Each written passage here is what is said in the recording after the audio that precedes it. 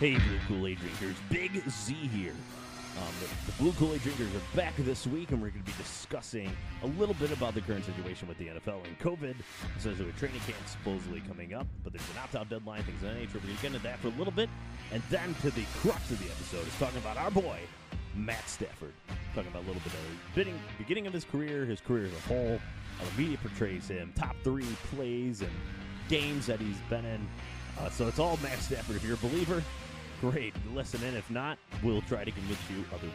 Thank you, everybody, for listening to Drinking Blue Kool-Aid. Please subscribe to the podcast. And now, sit back, relax. It's time for the pod.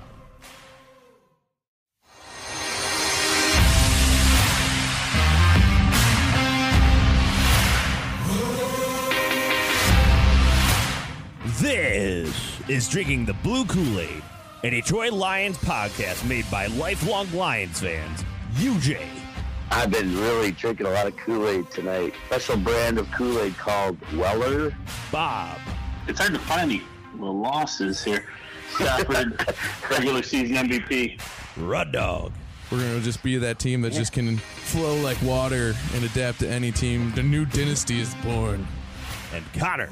Got to be Stafford. Now with the 2 tight end sets that I'm so excited about, I see it all clicking. And I'm your host, Big Z. The media knows nothing. Forward down the field. One pride. Get your Kool-Aid. It's time for the pod. With the first pick in the 2009 NFL Draft, the Detroit Lions select Matthew Stafford, quarterback, Georgia. Blue Kool-Aid drinkers, we are back. It's July 20th. I know we've been off for a couple weeks here, but there hasn't been too much football news until recent days and the 4th of July holiday as well. But I'm Big Z, and joining us as always is Rud Dog. Whoa. UJ. Hey. Bob. Hello. And Connor.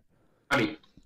We got the whole crew here. We're going to be talking about, of course, Detroit Lions football. We're going to be talking about the current state of football right now, and then we're going to venture off and do something that we've been wanted to do for a while, which is talk about our guy Matt Stafford exclusively here. So I think we got a really fun episode coming up for the listeners here. And to get you ready, because believe it or not, I mean, the football season is technically supposed to start in less than 2 months, which is kind of crazy considering everything going on right now. And it doesn't seem very certain. But there's a few things recently as we record this today, and news coming out just in a matter of hours ago.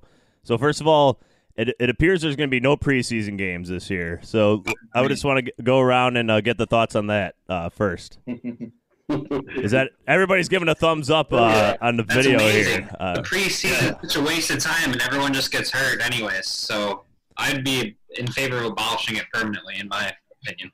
I wouldn't mind seeing 2 preseason games to max. I mean, you do have to give these rooks a chance to prove themselves, and that's the only chance they're going to get. So it's a little tough on those guys. But as far as the games themselves, no, I'm not going to miss preseason too much. If I have to bring up somebody that is a point of contention on here maybe a little bit, but Zach Zenner, do you think he ever gets on an NFL roster if it wasn't for the preseason? Good question.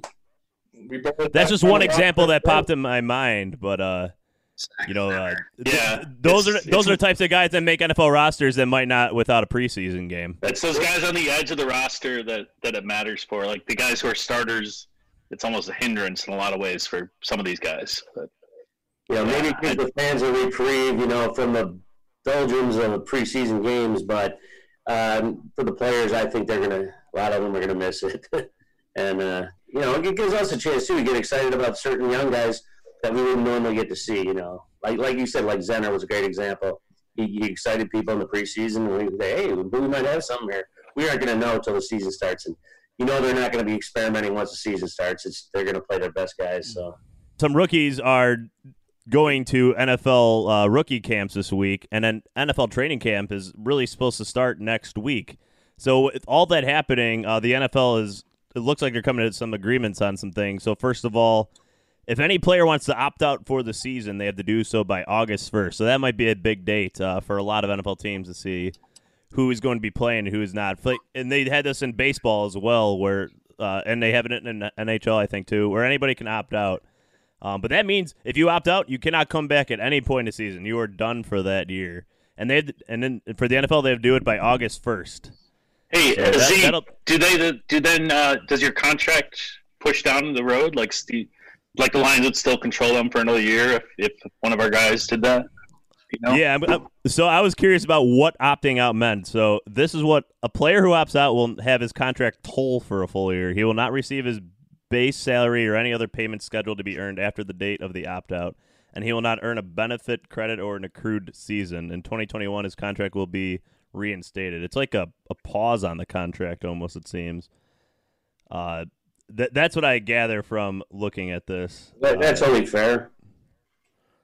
Yeah, I know there's been discussions about people reporting to camp, and if they report to camp and they get COVID or something like that, they will get a certain pay still. They won't get their full salary. It's a weird line. I think they're still working out some of those things. But as far as the opt-out, it sounds like a pause on their salary. But I'm not sure how that affects salary cap and everything like that. I think they have a lot of kinks to work out in that regard, too. It's a very unique situation, obviously. What's that, Rud Dog? Crazy times. This is wild. So many little things to work out right now. Yeah, exactly. And apparently there's I was listening to a podcast with an NFL expert. I can't remember his name off the top of my head. He's a Jim Laresso or something from the NFL Network. But either way, he was talking about it. The way certain contracts are structured, and there could be cap hits next year, especially with some opt-out clauses where it could reduce NFL salary caps by $20 to $30 million. So they're going to need probably some amnesty clauses or something in some of these contracts to not have that happen. But has anybody indicated that they're going to do that yet? I know J.J. Watt was talking about it. I don't know if he's going to. He's one guy I heard talking about it. I don't know if anybody else did. I haven't heard anything concrete, especially now. Yeah, I haven't heard anything either. All we know is Matt Stafford's out working with his boys. That's right. That's all that matters to us right now. And I know Tom Brady was out working when he wasn't supposed to in Florida. Those are the only two that I'm in the park. aware of. Yeah, exactly. Real men, manly men. Yes. And then so the players have up to so basically when they report to training camp, they'll be tested daily. You're not allowed to enter the facilities until you test negative for the virus. It'll be daily testing for the first 2 weeks of training camp. And then after that, if there is a less than 5% positive test rate, then it'll be every other day they get tested. And this is what's consistent with, it seems like, every other sport. I just want to say some of those guys, weren't too good at tests in school. So it could affect a large portion of the NFL. Maybe. I didn't go to college for too long. Just ask Cordell Jones. He didn't go to school to play school. He went there to play football. Yeah, anyway, exactly. Sorry about that. There's one more interesting thing I wanted to bring up about this and just the virus and kind of on the trickle down effect or the trickle up effect in this case in terms of college football. There's a lot of talk that it's not going to be played in the fall. It'll be played in the spring. And if they play college football in the spring, how would that affect the NFL draft and everything like that? It's a very interesting conversation. Are these guys going to play a whole year of football? Like if NFL starts in September next year, are they going to play some of those guys aren't even going to play? Some of the top guys who know they're going to get drafted, they won't even play. Exactly. Yeah. Or they'll play up until week 5 and say I had a good game and then I'll step out. Yeah, right. That's probably it. Yeah. But all the non-NFL guys, I assume, would be playing per usual. Yeah. Or if you're not going to get drafted that year. Yeah, it's pretty wild. And there's people that come from high school that start in spring ball and then they get ready for next year. So or people from high school, if they actually play their season, they can be ready to play for the spring season of college football this year. So I don't know. It's a wild trickle up effect. But then if it goes into spring, I'm curious how that would be for the draft and everything like that. Be cool to have football in spring. Yeah, I mean NFL guys and coaches probably love it because they could watch these guys live rather than just watch their tape. It'll mess with our way too early mock drafts, when we're. It would mess with that. Our way too late mock drafts. Well, I guess. Oh yeah. Amazing. But I think we will have more to say on that once things become clear and people start reporting. And well, I'm sure August 1st, if there's some major opt-out, we will have an emergency podcast or something like that. I don't know what to expect with that, to be honest with you. Like, I'm curious how that works with a guy like, say, Taylor Decker says he wants to opt out, and he's in the last year of his contract. It's a rookie contract. I just don't know how that all plays out in situations like that. But UJ's messed around with our video over there. It's too much fun, though. But, gentlemen, unless you guys have anything to add to that, I think we should move on to our focus of this episode, and that is, of course, our boy, the living legend of Matt Stafford. Yeah. I think it's time. Let's do it. Legend. So, you guys all heard of this guy, Matt Stafford, NFL quarterback for the Detroit Lions, right? Yeah, I heard he was bitten by a radioactive goat. Gave him powers. Ooh, A goat. there's a Yeah. theory. Became the PD goat. Oh, Then we can make a Marvel movie out of it. They should. Yeah. Why not? Now we're talking. Jackie's on board. well, just to give a little background on him in case, he was born in Tampa, but he grew up in Dallas. And did you know that he went to Highland Park High School? And did you know that he attended high school with Clayton Kershaw and played baseball with him? Oh, what? Oh, that can't be true. Oh, That's news. That's crazy. That is brand new information right there. Inconceivable. That's never been covered before. That's amazing. Wow. Yeah.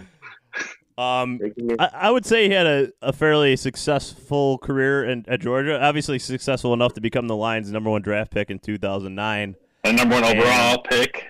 Yes. Number 1 overall pick. Getting $70 million guaranteed dollars before he threw an NFL pass is pretty wild as well. That would not happen. Imagine where the Lions probably would have been if they didn't have to pay that contract right away to him.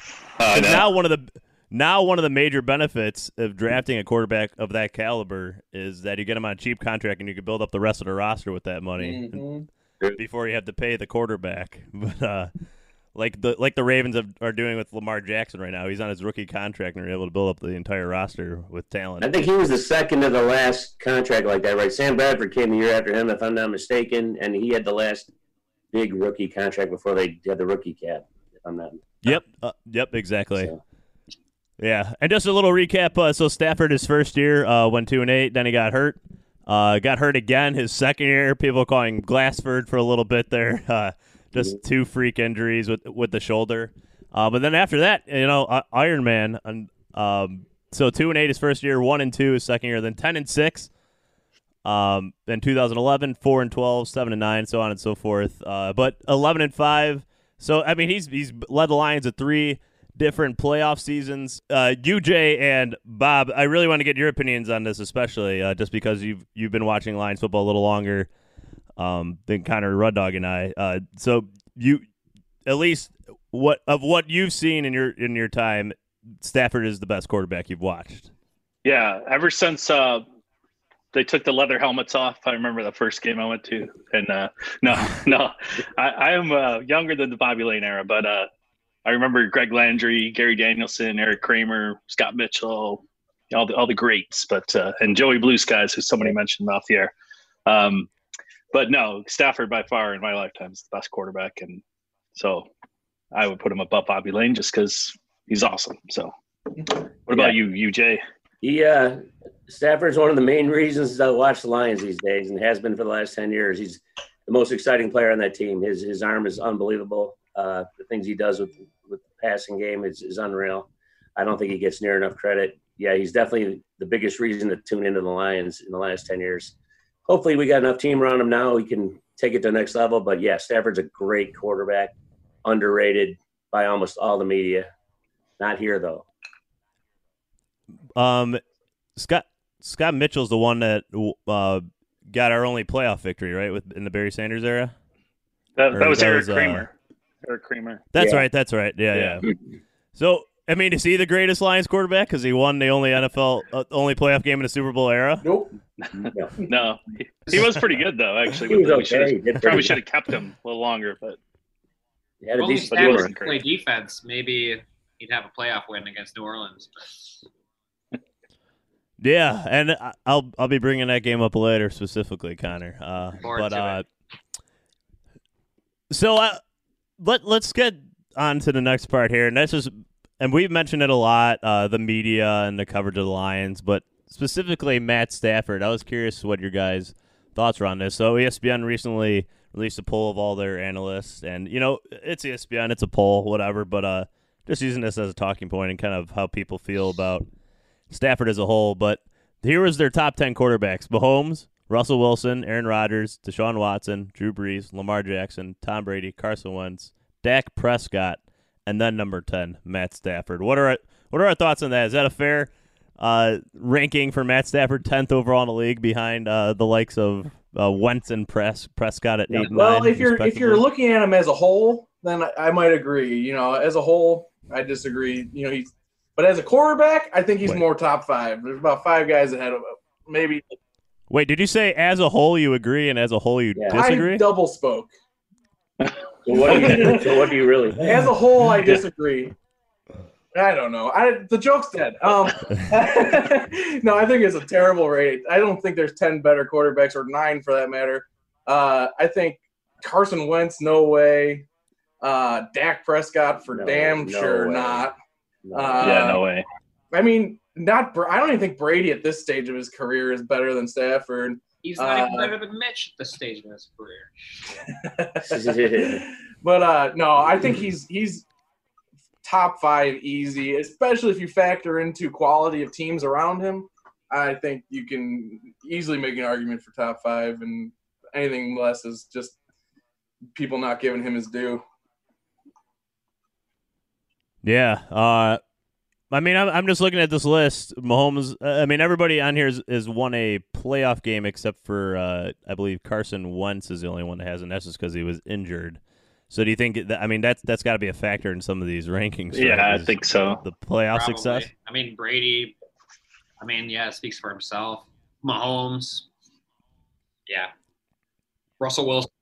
I mean, Mahomes and I would agree Mahomes and Wilson being up there. I think those are 2 really good quarterbacks. How about Aaron Rodgers? Do we think Aaron Rodgers should be ahead of Matt Stafford at this rate? He's got the stats last year. The resume, The resume, yeah, it's past work. You can kind of make some arguments, but for that matter, I don't think Lamar Jackson is better than Stafford just because he can run a lot. Like, he did have a really good year last year, though. Oh, absolutely. Yeah. But Stafford's a better quarterback. Have you guys ever heard of Stafford being compared to Dan Marino in terms of a guy that puts up ridiculous stats? I've heard that comparison. Never gets the big one. I heard. Is that a fair comparison? I heard it and dismissed it immediately. Well, I guess it's a fair comparison. I mean, Marino was a great passer, had an unbelievable arm, big stats, a lot of touchdowns. He never could win the big game either. So I guess it's a fair comparison. I mean, Stafford has 41,000 yards in his career, and now 256 touchdowns already in his career. He's on pace to break all these records just because he had 13 and 2,200 after. Well, the big one is in his 3rd year in the league. He had 5,038 yards passing and 41 touchdowns. That definitely boosted him right away into the stratosphere in terms of top young quarterbacks, and just in terms of on the projection to beat all these records, just because he's been doing it for so long. But in those 2 years, 2011, 2012, he threw 663 pass attempts and then 727. Compare that to in 2018 when he threw 555 pass attempts. So under Scott Linehan, it was all shotgun all the time. It was kind of fun to watch. That was a fun offense. Yeah. But one of the things I think is underrated is just what we talk about Calvin Johnson, how great his career was, but Calvin Johnson might not have the career he had without Matt Stafford at quarterback. Yeah, because there was a lot of the haters were saying that Calvin was making Stafford, like people who hated Stafford. And then you could argue that Stafford had his best year last year. I mean, up this first half of the year, whatever, until he got hurt without Calvin. I think he's an excellent quarterback, no matter. So, Bob, you're saying Calvin was holding back Stafford? No, you can make an argument for that. But I do think he did kind of rely on him a little much because you got Calvin. You're going to throw the ball up to Calvin. Yeah, exactly. So it made him a better quarterback, probably, not to have him. I mean, you need talented receivers, but when you have one guy standing out like that, it might have Not Yeah, to his mention game he had down. with them most of the time. It was only Calvin. Yeah, exactly. There's a play in specific that Calvin should be thankful for. He had Stafford. I believe is the Cincinnati Bengals. Stafford's like rolling over to the middle of the field. He's about to get hit and just throws like a 60-yard bomb. Now, Calvin's covered with 3 people, but I'm saying no other quarterback's going to get it 60 yards down the field, like a sidearm while getting hit, other than Stafford. So Stafford gave Calvin Johnson opportunities a lot of other quarterbacks in the league never would have been even able to come close to. Like Jeff Driscoll's not throwing it 60 yards like that on the run. Oh yeah, I know even Tom Brady. Tom Brady's not going to do that. yeah. For pure talent standpoint, I think there's no argument. I mean, that Stafford's one of the greats in the game right now. And Connor, you remember this when Stafford was a rookie. You remember Killer Kowalski, Tom? Yeah. Killer, the beat writer. 11:30. He was great. But I remember when they drafted him, because there was some controversy whether they should draft him or not. Killer was saying, like, you got to see this guy up close and throwing, and it's amazing. And Connor and I went to that camp that year when he was a rookie, and just watching the ball come out of his hands is like, Jesus Christ, this is different, than what we've seen before with the Lions. And I think it's borne out through his career. But he's special. So go ahead. No, I think most people that get to watch him up close like that say the same thing. I think it was last year. Didn't they play with the Texans at practice week there? Was it with the Texans, I think, last year? Yeah, I think you're right. And I think the coaches were saying they were just marveling at the ball coming out of his hands. They said it was unbelievable. I mean, even professional coaches who've seen it all, that they still marvel at the guy's arm. His arm is amazing. Oh, yeah. And, look at the throw against the Chiefs last year, that one touchdown up the middle to Galladay. Threw, like, the tiniest little, like, a sniper bullet pretty much could fit think through that'll the make hole our best only, throws this year? I don't know. I'll wait till the end of the episode to find out. Stafford throw of the day or whatever. Yeah, I thought we were doing that today. Is he going to be our quarterback of the week? I said end of the episode. I said wait. I'm keeping the listeners, intrigued to the end. Oh, here. Gotcha. That's what a host does. They keep them. He used to watch Bobby Lane play, so he doesn't hear too good no more. I was out drinking with Bobby Lane. And, Oh, man. Lions win. I know we were just talking about Calvin Johnson and, some of his supporting cast, but I want to talk about Stafford and his. So is this current offensive roster that the Lions have the best supporting cast Stafford is going to have in his career? If the running backs work out, it could be that way. Yeah. Sure. But it's hard to. Yeah. Is this the best? Let's start at offensive line. Is this the best offensive line he's going to have?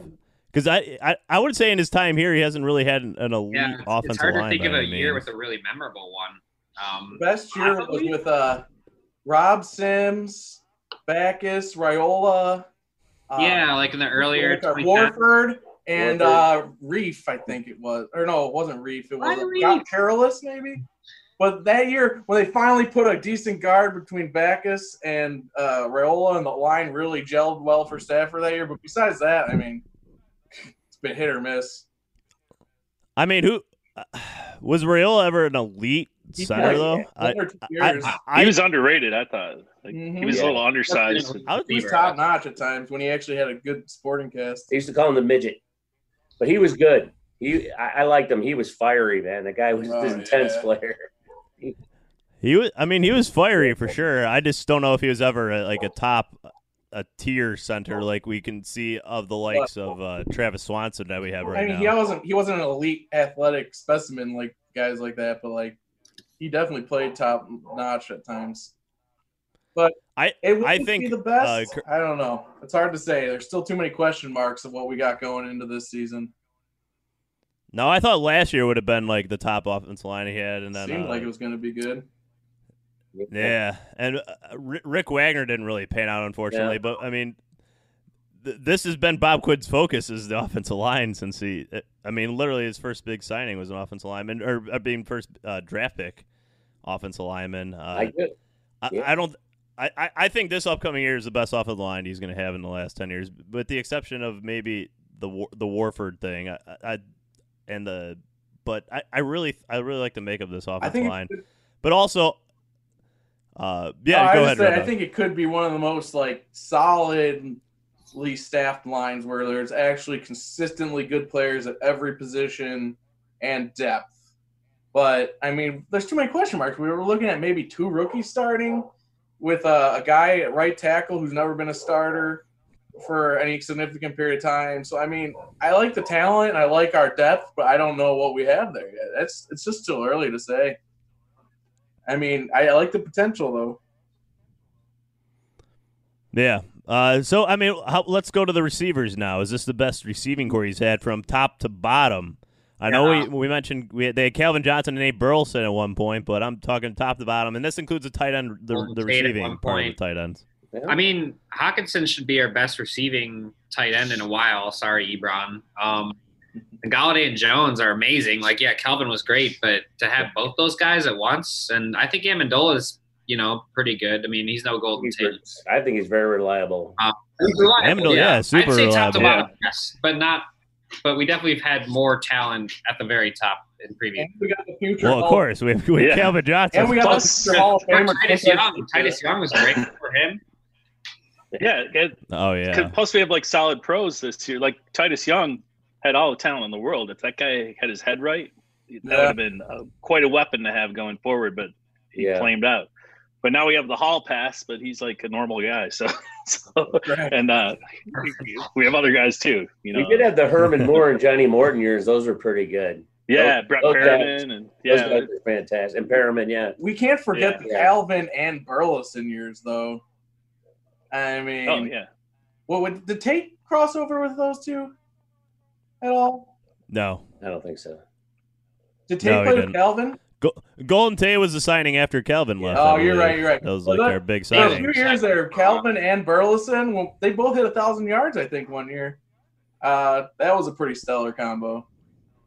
But to answer your question, Z, I think this could be the best receiving lineup they've had, but it hasn't yet to be written. Right.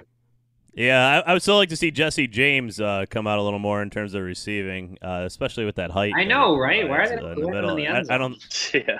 Yeah, he was out there in those workouts this summer with Stafford. So let's hope it's going to yield some results. Yeah. Hey, if you add like DeAndre Swift in there too as a potential receiver, that could be a nice little wrinkle too.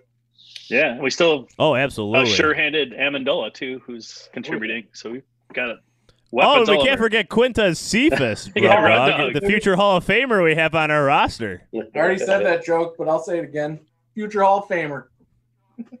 Yeah. Oh boy. So let's get to the final part of this. So I 2 categories here. So I want to first get to this top 3 games in Stafford's career that we all made a list of here. So I'll start off with my number 3 at least, and I want to see if you guys have it. You know what? Can I throw in an honorable mention, or is that against the rules? Why not? Speaking the rules. You do whatever you want. It's our show. So my all right, so because I was debating on number 3 for this. So my honorable mention was that playoff game, Connor, against the Saints. Stafford to the end zone, and it will be caught by Johnson for the touchdown. Calvin Johnson gives Detroit the lead again. So I thought it was his first real spotlight game, in the moment, and he comes out. He throws for 380 yards and 3 touchdowns in that game.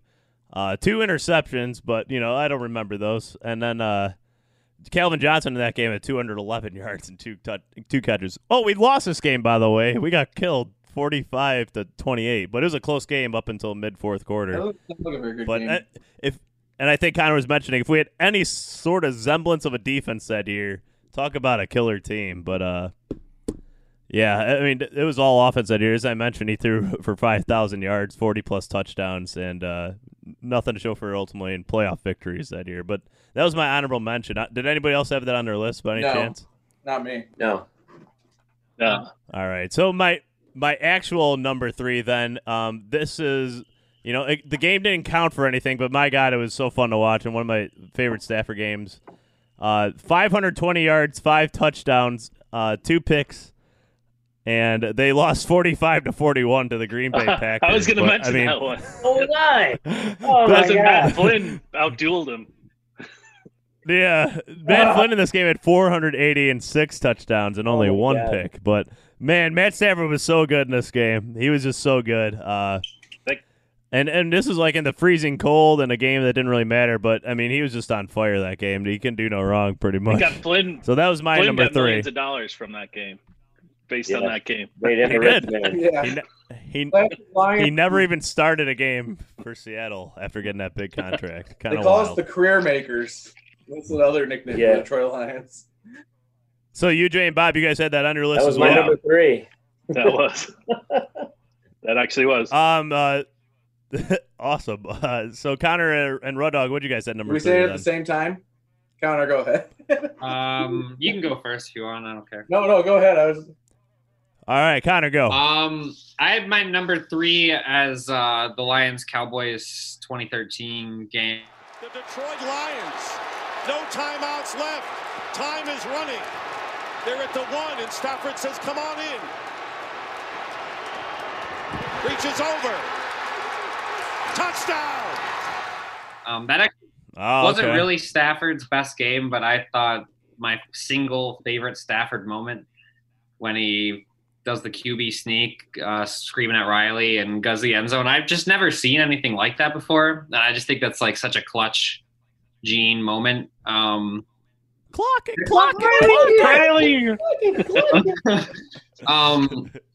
Yeah, I think he only had 1 touchdown, 2 interceptions that game, but I just thought that play was like not many QBs are going to do that, so that's why I'm throwing it. No other QB's going to do that. Oh, yeah. And 488 yards, Connor, and 329 to Calvin Johnson. In that Yeah, game no, alone. he popped off. That piece. You never relied on Calvin. That was my number 2, Connor. My number I agree. 2. I mean, on that list or on that last drive, he made some incredible throws that you wouldn't see anybody else in the league made. Just absolute bullets through like double coverage. I mean, everything we love about Stafford is on that last drive, and just incredible. So yeah, that was my number 2. Rod Dog, you said that was your that number was my 2. number 2. That was my number 2.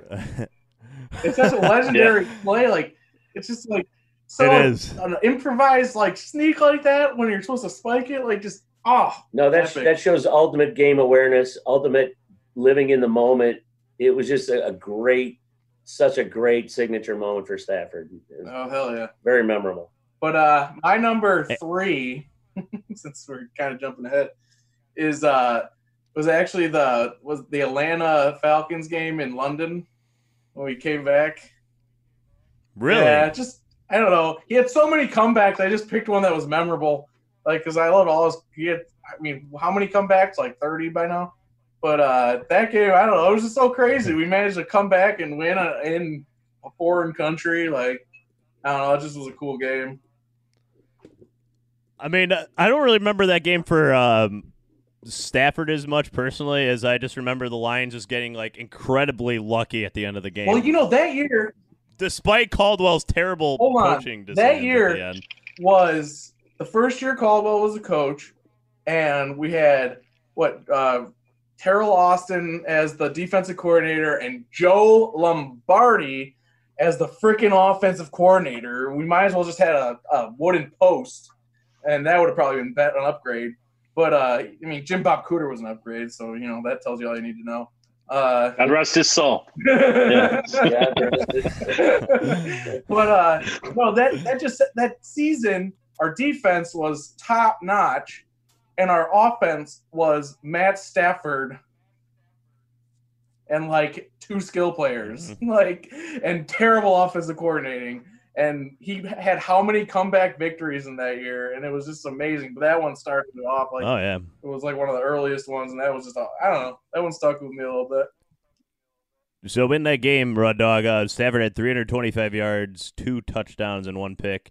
151 of those to Golden Tate. He was targeted 15 times, caught it 7 times in that game, but definitely favored in that offense for sure.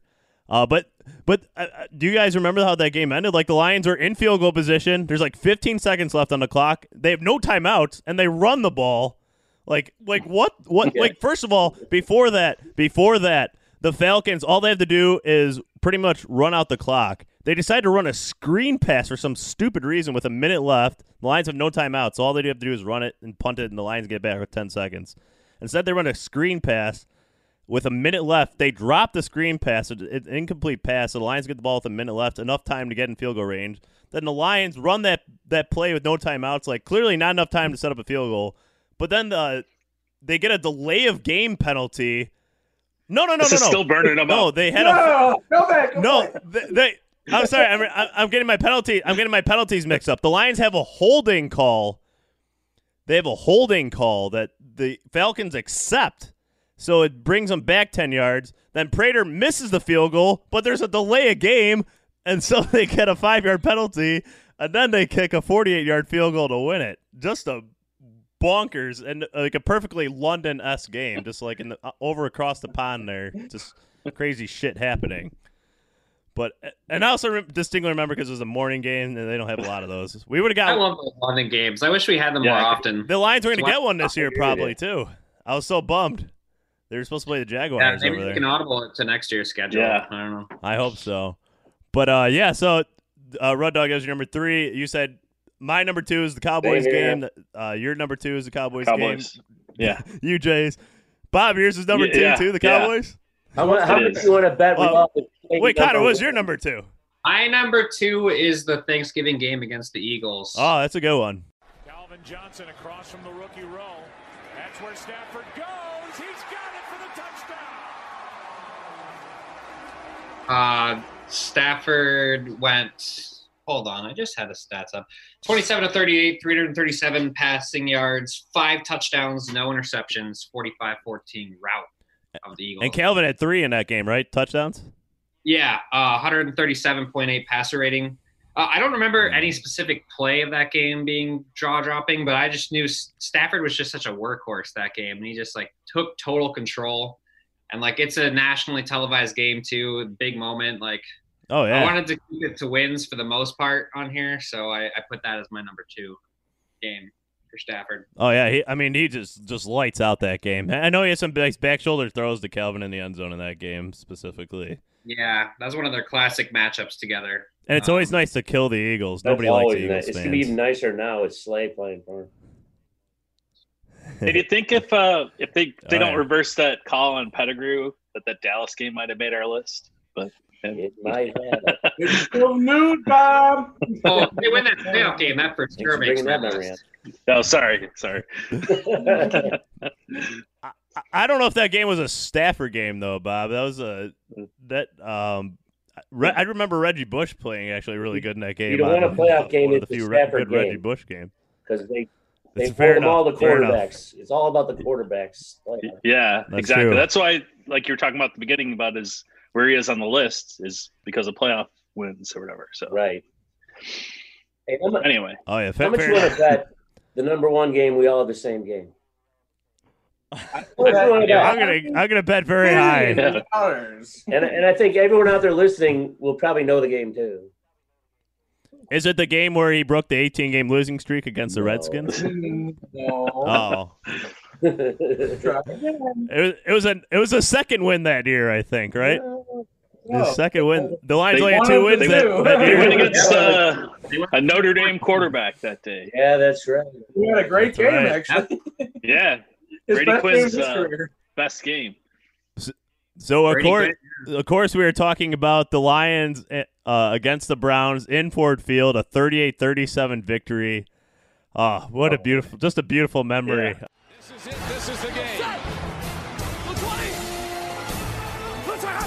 Last play of the game. Takes the snap. Rolls. End zone.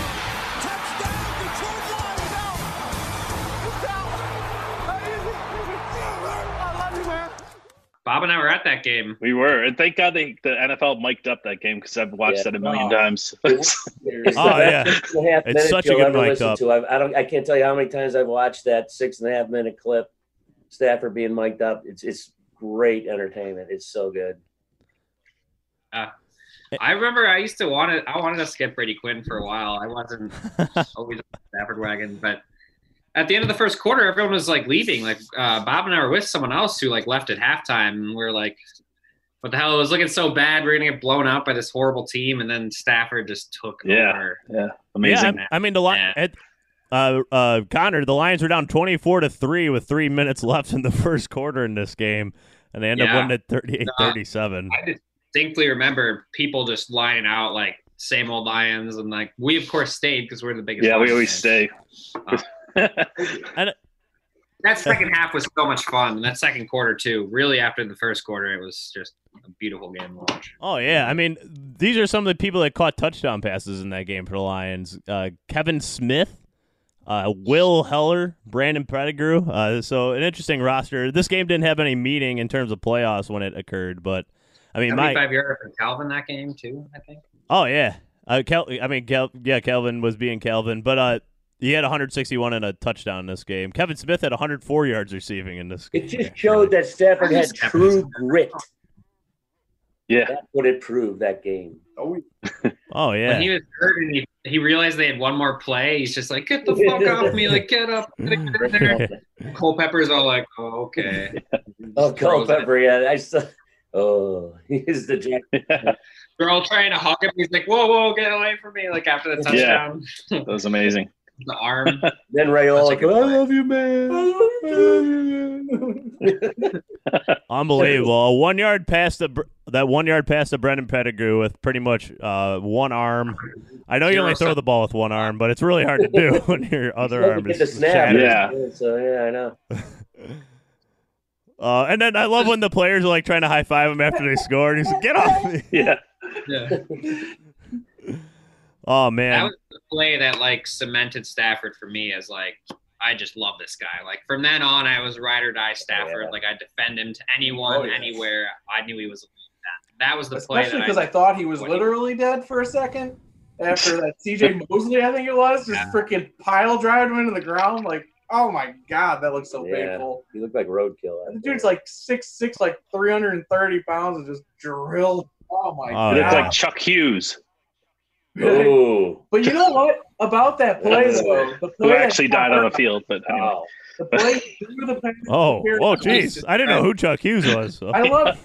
Sorry about that. He brought that pain on himself because he kept running back and forth, like just trying to extend that play forever. Like he ran for like 10 seconds before he finally got drilled on release. Like that was just like you knew that I wanted it so bad. And when he threw it, he knew it was coming. He's like, uh-oh. Yeah, oh, yeah. But, I mean, he stood in there and threw it, man. He didn't, like, bail out or, there's other quarterbacks in the league that would just fall in that situation or something. But, he's stuck in there. He has his life flash before his eyes. But, I mean, this is a big reason why we drink the blue Kool-Aid is because we have a guy like this that we saw in this game. And, like this is the reason why I drink the blue Kool-Aid so much. I just have so much faith in this guy. Like I just thought like this is our destiny to win with this guy one way or the other. We just got to figure it out because this game was just a sign like this is the guy. Oh yeah, coming soon for sure. He's our guy, and it's coming this year. Hopefully, we can be in the stands to watch it. But we'll see how that goes. Hey, don't you guys think? I think part of the problem with the Lions was, now I think they're building a good team, in my opinion, what they're doing right now. But I think part of the problem was Stafford was really good, and he kind of bailed them out of a lot of stuff, and they would just rely on Stafford to, like, throw them out of situations instead of building a complete team. So I think that it kind of worked against them the way they were using him. I don't know. What do you guys think of that? Well, look who the GMs were during these years and stuff. It was so horrible. I mean, the Matt Millen years and just ridiculous. And, I think now, and I know people are impatient, we've had a couple bad seasons win-wise, but this group now I think is very capable and very competent, and I think it's starting to show. We just need a little patience, and Stafford will finally have the team around him that we've been waiting for. I think it's coming soon. I I think So we all agree with that. I wish we had a plan like this when he was like 26. Yeah. Hey, this is a prime for quarterbacks, but in their 30 and 35, that's the prime years. Prime. Yeah. Oh yeah, I'm not. He's in his prime right age, now. I have a feeling his prime. It's like a bottle. It's like a bottle of wine that's aged and That's it's finally right. ready to I have drink. a feeling his prime is going to be like truly exceptional because even from the beginning, I had a theory about him because the way he threw the ball, like how many rocket shots would he just like break his receiver's fingers because he was just throwing it so hard, and he never really had any touch. He would just zing these lines on a rope, and if he missed by an inch, he missed by a mile. But I had a feeling as he got older and lost just like a little edge on that arm, which not much, he would start to learn how to put a little more touch on the ball, and we'd really just see him blossom into just like an unstoppable quarterback. And I think we started to see that last year before he went down with injury. Absolutely, Yeah. absolutely. So let's move on. Let's move on to the final segment here, and top 3 Stafford plays of all time. A hard pick. It is a hard pick. It is a hard pick. My number 3 was that Kansas City throw. That we mentioned earlier in this game. It's just an incredible throw. I don't think anybody else in the entire league can make. So that was my number 3 personally. I don't know what you guys had at your number 3. Well, that's my honorable mention. That's Number my 3, I would go with that. Go ahead. What? I lost you there. UJ was just saying that was his honorable Yeah. mention, Bob. That's all. I was going He's to bending the rules again. Like go I with did that earlier. the Dallas game where he threw it in triple coverage to Calvin, that throw, but that made Sports Illustrated cover and everything. Oh, that was awesome. one of the Yeah, amazing that was throws. number 3 too. It was. Yeah. How about you, Connor? Yeah, that was my number 3 as well. I remember that cover still. Like, I think we had that in our house for a long time, and I would just like pick it up occasionally and look at it. But such a great play. Not much else to say about it. Was that the Clockett game, the one All you're right. talking about? No, the other Dallas game. Oh, No, No, this. Throws Okay, in the okay. In Dallas. Yeah, okay, in Dallas, good, then. which made it even better that it happened in Oh, yeah. Dallas. Yeah. So who's next? Me. Red Dog. The, Red Dog.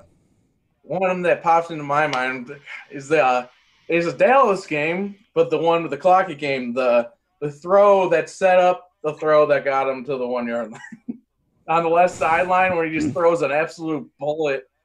I think it was Calvin, but I'm not 100%. I can't. Do you know? It It's was Calvin. Calvin. Yeah, he just throws that rope on the sideline, just like it was so fast and it was such a sick throw. And then he hits him on the next play down to the 1, set up the go ahead.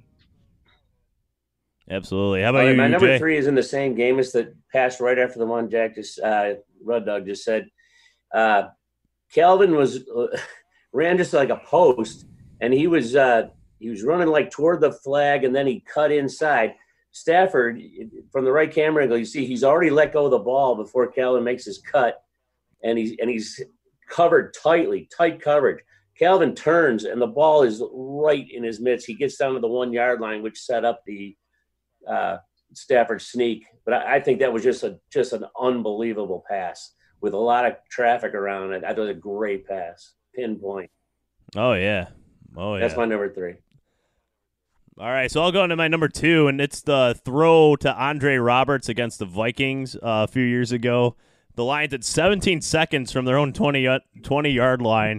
He just fires and absolutely guns a 35-yard pass, I believe, to Andre Roberts over the middle. Andre Roberts made a really nice catch. It was a little behind his right shoulder, but it was absolutely gun, and there was 2 guys on him. Only one spot to put the football. Then a run down and clock it, and Matt Prater makes a 58-yard field goal to send it in overtime, which we won with the Golden Tate, that flip in the end zone, if you recall. Yeah. All set up by Matt Stafford, and just an absolute gun. Yeah. So I think it's a play that doesn't get talked about enough, but only Matt Stafford makes that throw in that situation, I believe. Maybe Mahomes because he has really good arm strength too, but man, Stafford, just a phenomenal play right there.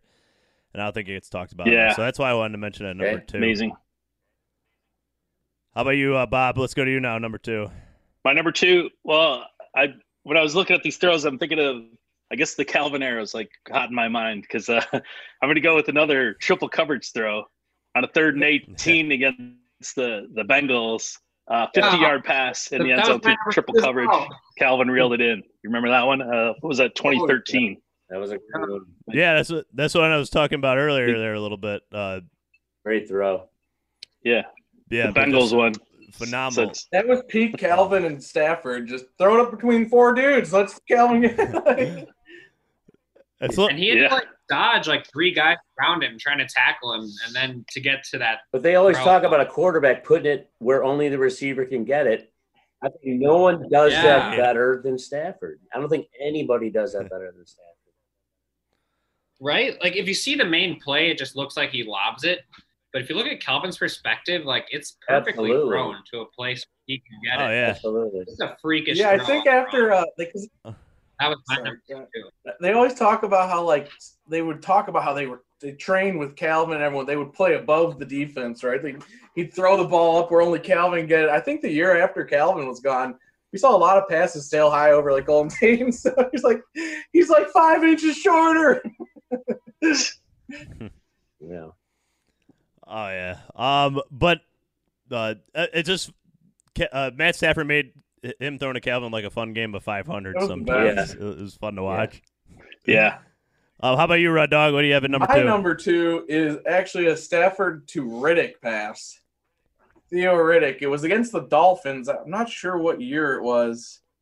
It was one of the coolest passes I've ever seen because Stafford rolls out to his left. Riddick runs this route that is like down the left sideline into the end zone. Stafford throws it behind the defender where before Riddick even breaks, and he just like does this little sidearm flick as Riddick breaks around the defender and catches it like an 11-yard touchdown pass. It was one of the coolest passes I've ever seen. I remember that play. I know exactly what you're talking about. The timing coordination of it all is just so sick, and the accuracy.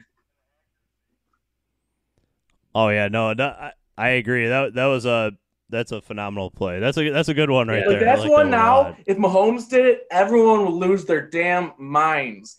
But Stafford did it, and it was just like, oh, Stafford, he throws that weird sidearm. Mm-hmm. All right, Jay, how about your number 2? Number 2, I believe against the Minnesota Vikings is one of the patented Stafford comebacks. He threw a pass, I believe it was Chris Durham, I think is his name. He used to play with Stafford in college, I think. Yeah. It was the last minute of the game, struggling. He what do they call it, the turkey hole or whatever, that Stafford threw a perfect pass down the sideline at Chris Durham between 2 defenders. It was just a picture perfect pass, and that one sticks out in my mind and just how sweet it was in the moment. I thought that was a great pass. Yeah, absolutely. I tried not. Well, and my number 1's the Cleveland Browns game. Yeah. Again. It's hard to. Yeah, same. I mean, how do you not make that number 1? I know we have the same number 1 play in the game, but did anybody else not have that as number 1? The last play of the game. I did not have that. I did not have that one. I don't have that one either. I didn't make it. All right, let's start with you then, Bob. What did you have? All right, well, this is it's kind of an encapsulate aspect of Stafford's career that's underrated. I think it's not even a throw. It's against the who was at the Titans The guy. when he ran over that cornerback and lowered his shoulder and took him out. Yeah, it was a running play, but I don't even know if he got the first down on it, but he It's a big he game. lost his helmet and Yeah. one where his helmet flew off and all that. Yeah, because normally you want your quarterback to avoid contact, but he just lowered his shoulder in there and knocked the guy down. That was beautiful. And I think he's a better runner than people give him credit for. I think it's part of his game that's underrated. Agreed. So I don't know what the order is, but that's on my I put that as my number 1. So like it. I like it too. I do like that. Yeah, that's a really good one. How about you, Jay? Mine is from a game I don't remember who they played against. I know it's the Golden Tate. And it was a bomb. It was a Golden Tate just ran a fly pattern on the sideline. And Stafford threw this thing just over 60 yards in the air on an absolute rope. Was it the Saints? I don't remember who it was against. I honestly don't remember. But 60 yards, think about it. Most quarterbacks, they loft one up, let the receiver run under it. No, not Stafford. He goes back there and he throws a rocket on a dime. Just hits Tate on a dime. And to me, it showed off the strength of his arm, his accuracy. And I watched that thing. I replayed that thing 100 times to watch it because I just couldn't believe what I just saw. And then, the announcers didn't think much of it, just another pass. But to me, it was one of those amazing passes I've ever seen before. It was just a rope, 60 yards, effortless. It was amazing. Well, when you watch it the 101st time, UJ, tell us who the other team was. Okay. And then let our listeners know in the future. If I ever figure it out. But, my mind's... Probably Google it and figure it out. I remember a really good one he had against the Saints that he had a really nice throw against. That was a deep throw. That's why I wasn't sure if it was that one. But, I mean, we can go down the list. I do know it was we can talk we can talk about his many Marvin Hall throws this year, his honorable mentions, any sidearm throw. Yeah. Oh, yeah. I can put all Stafford sidearm throws, all completions that were sidearm throws in the Stafford throw honorable mention list here as well. Was it? I didn't know it was plays. For some reason, I thought we were doing just best throws. But either or, it's how you interpret the. Always bend the rules a little. The category. Rules are made to be broken, man. That's right. Exactly. That's right. Bob's the leader of breaking them. All right, gentlemen. So I think that's going to wrap it up for us here on this episode. Sorry. What's that? I thought we were going to talk about our number one. That you said your number one was the Browns one. But I wanted to talk about it more. Oh, okay. How awesome it was. It was the shortest pass ever. I know, but it was awesome. It took 2 seconds. Yeah, it was like snapping through it. It wasn't over. Even we also talked about it for 5 minutes in the previous segment. Yeah, we did talk about but it. the context, it was like just had his rewind the podcast and you can hear about it again.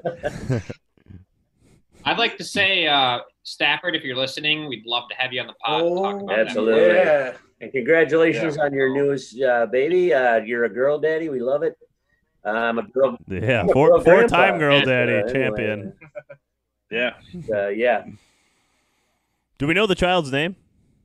Tyler. Okay. So, Instagram at Drinking the Blue Kool-Aid, Twitter at Drinking Lions. Please subscribe to this podcast. Please leave a review. Share with whomever you want to be drinking the Blue Kool-Aid with us as well along for this upcoming season that we hope to can't wait for football. I can't wait for sports in general to come back. And I know baseball and NBA are supposed to start next week from this recording, and hockey the week after that. So we do have something to look forward to. When does curling start? I think, something could change in the next week. Who knows? But we want football especially to be back. Yeah.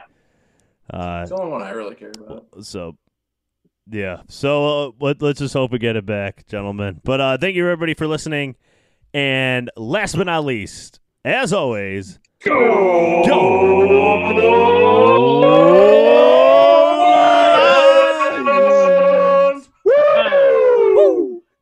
Forward down the field, a charging team that will not yield. And when the blue and silver wave, stand and cheer the brave. Rock, rock, rock. Go hard, win the game. With honor you will keep your fame. Down the field and gain a Lions victory. Go!